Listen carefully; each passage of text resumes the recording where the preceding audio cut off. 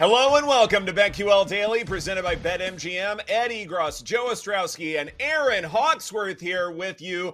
The gang is all back. Finally! How many weeks has it been since all three of us are here at the same place at the same time virtually? Who knows? But we are here now, and we're here with you from 9 to noon Eastern on the BetQL network. Listen to the show on the Odyssey app. Watch the show on twitch.tv/BetQL and YouTube. And follow us on the platform formerly known as Twitter at BetQL Daily. Joining us on the show today, Odyssey MLB insider John Heyman with the trade deadline just over 24 hours away. There is a lot to get to there. So let's go ahead and jump right on in with big news over the weekend. Joe, it felt like there was a bit of a tipping point as far as trade activity was concerned. Turns out once we knew Shohei Ohtani was going to stay with the Angels in all likelihood, and they acquired Lucas Giolito, things started to happen a good bit more quickly. And the biggest bit of news over the weekend was Max Scherzer, the former New York Met, getting traded to the Texas Rangers for Luis Angel Acuna. This is a massive move, both for the Mets becoming sellers despite buying all of these big deals, and it's a big move for the Texas Rangers as they try and maintain their lead in the American League West over the Houston Astros, who are very much surging and could also very well make a move between now and the trade deadline at 6 o'clock Eastern time tomorrow evening. So, Joe, specifically when it comes to Max Scherzer going to the Rangers, how much does that change your outlook of that ball club? And do you place any additional futures bets because of this move? Well, my first reaction is Verlander going to be going before we get to tomorrow's deadline? I think that is certainly a fair question. The Mets are in sell mode. There are a couple of other teams in sell mode, which we would address. But no, honestly, it doesn't impact it in the immediate form because I look at Scherzer as a replacement. I mean, that's what he is. So now we don't have to worry too much about or keep bringing up the DeGrom injuries, the Odorizzi. He replaces DeGrom. He's not DeGrom, but he replaces DeGrom. Eovaldi, one of their stud pitchers this year, was just placed on a 15-day injured list. It looks like he will return this season, but that forearm issue is a question. So now it's Scherzer and, let's be honest, a lot of guys that have been overperforming, like Dane Dunning. You've got Perez and Gray also in that rotation at the time. But, yeah, once you have Scherzer and Eovaldi, that's going to look pretty stealth. That's going to be a stiff competition. So I do like the fact, Aaron, that the Rangers are looking at it and saying, hey, let's not miss out on an opportunity here. Who knows if we're going to play this well next couple of years. I know it sets up well, but we don't know if we're going to have a first half like we've had. So let's go after it. Let's get Scherzer. Yeah, I love it. My first reaction was I need to call my dad because I remember back in March, we had a little father-daughter conversation when we were doing our division segment, and we landed on the Rangers to win the division, just hoping the Astros would fall off and just hoping they would spend some money at the trade deadline. So, hey, I mean, they're minus 110 favorites right now to win the division at BetMGM, but feeling pretty good about that. So props to my dad. I don't know anyone that loves baseball more than him. So that was a fun little future that we put together. But Scherzer is not the same guy that he was, 4 or 5 seasons ago. His 4.01 ERA is the worst he's had since 2011. And he's also allowed 23 homers. That's the most in the National League. But I still think he is a guy that can contribute, but just not the same guy that we've seen in the past, or at least that I saw when I covered him here in Washington. But I still think it's good news for Rangers fans. Completely agree with you there, Aaron, that it's good news for the Rangers. And one of the reasons why Scherzer has not been effective this season is because his slider has not been nearly as effective. It's gone from a batting average allowed from 183 a season ago and in the 140s the last few years to 262. That is a massive increase based upon just one pitch. And yeah, the slider is not his primary pitch for Scherzer, but he has to go to it, and he especially has to go to it in the postseason.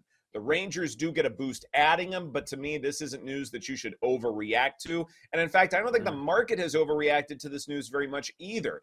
Even though the Astros are behind in the division, they have shorter odds to win the pennant and win the World Series than the Rangers. And I wonder if one of the reasons for that, Joe, is because the market and maybe the collective in Major League Baseball is very much expecting Houston to be active between now and tomorrow evening.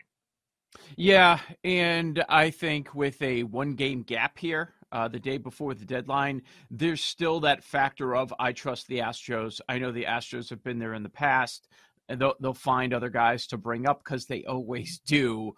I don't trust the Rangers as much, and this rotation has been dealing, as we mentioned, with multiple injuries. But I will say this, as far as Scherzer goes, we see this every year with the deadline.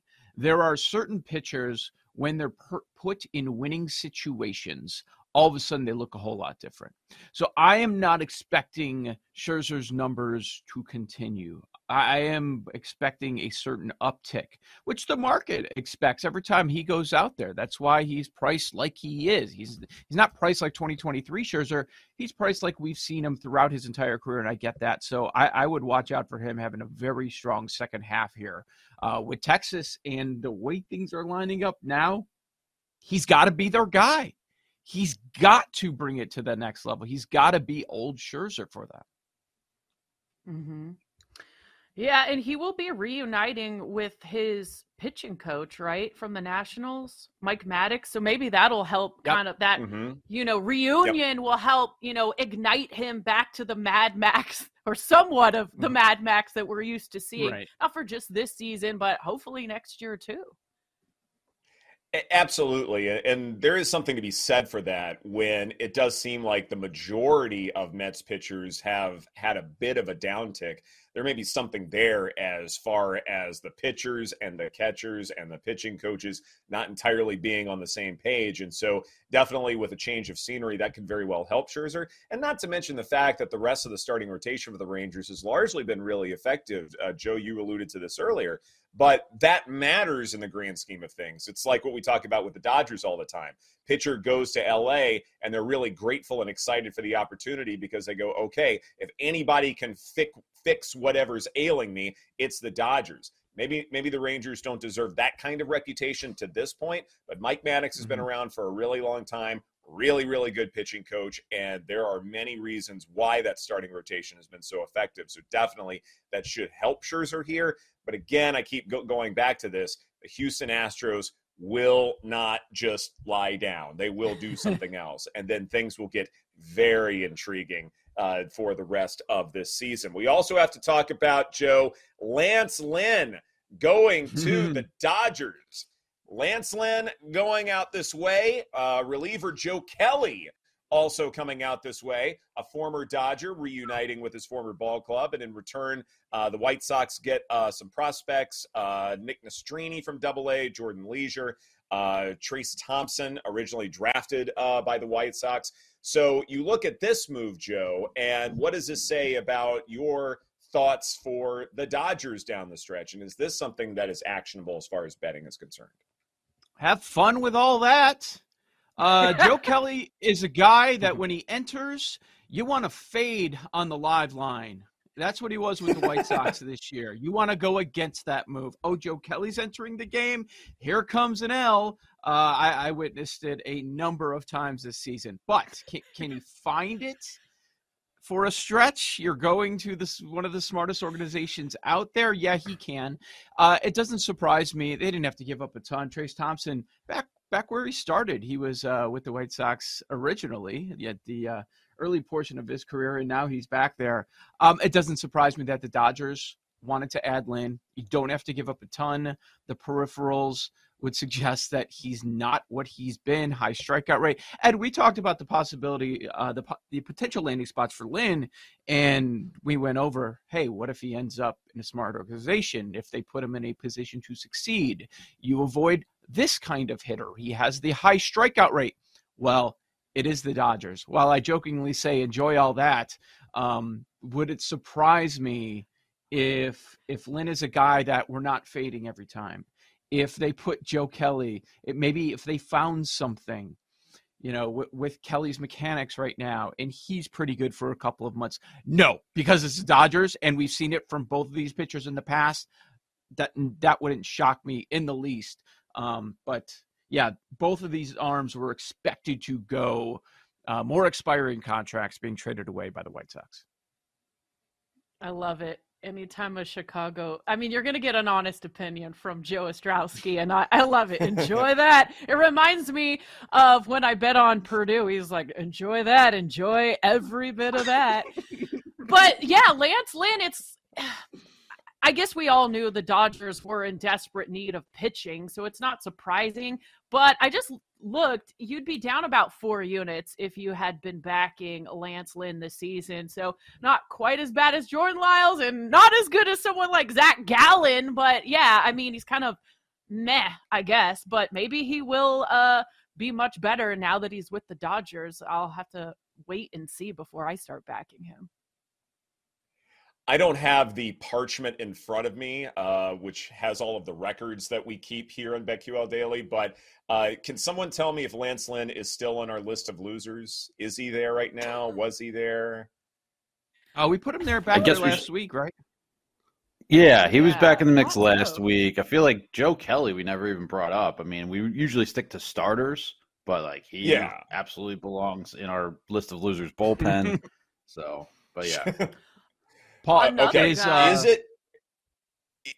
it okay for us to take Lance Lynn off of the list of losers simply because of a trade? Not because of anything he did or any sort of improvement he showed, but simply because he's going from the White Sox to the Dodgers. I would make the argument that we should. And if it's never happened before, maybe it should in this one spot. Because first off, the Dodgers are a much better defensive team.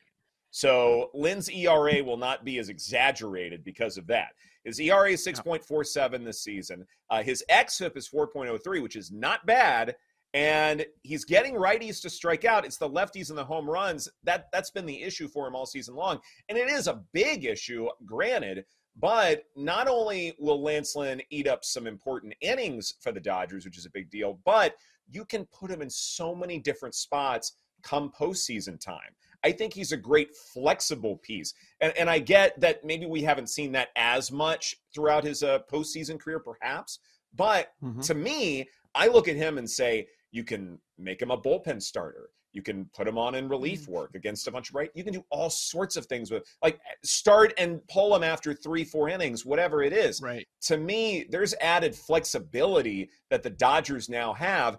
And not only do I think he should be taken off the list of losers because of this move, but I also think this is a more important move for the Dodgers than Scherzer is to the Rangers. He might have to be taken off. And we'll let Paul go because, this is his guy that he fades automatic. He loves fading Lance Lynn. Here's the thing.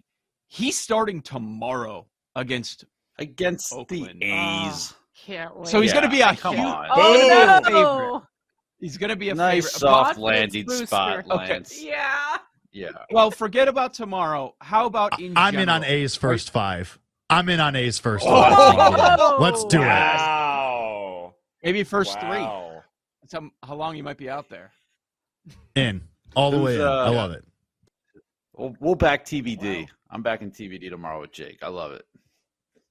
Okay. All right. So Fair he's enough. still on your list. He's still on your list. Dodgers don't care. You're saying it might be a betting opportunity because he's going to be a favorite a bunch now. Yeah, that's a really good point, honestly. I think it'll be matchup based like the A's. I like that we're fading him tomorrow, mostly, I think, for the bit, but we'll see there. Again, I do think he'll probably be at his best in that 4-inning starter, for a bullpen game kind of role. I like that point a lot. I do think, if you're giving me Lance Lynn against the Braves in a playoffs and he's starting, give me the whatever number, team total, first 5, even in that role, I would not be backing him in a playoff spot. But I understand how he could be. I'm a little less convinced than Ed that he could come in from the bullpen and be effective. I think he just strikes me as a routine guy. Those old school starters come in, start, give you 4 innings in the playoffs maybe, and that'll be at his best. But he'll give you innings down the stretch. It makes sense for the Dodgers, yeah.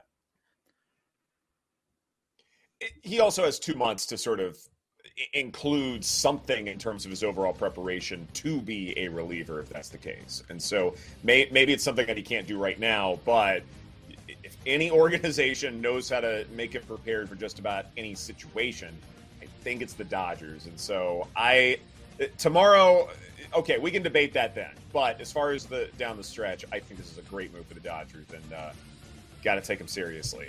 You always do. This is BetQL Daily presented by BetMGM. Coming up next, still other players left on the MLB trade block. We'll see if there's any value left on the board right here on the BetQL Network.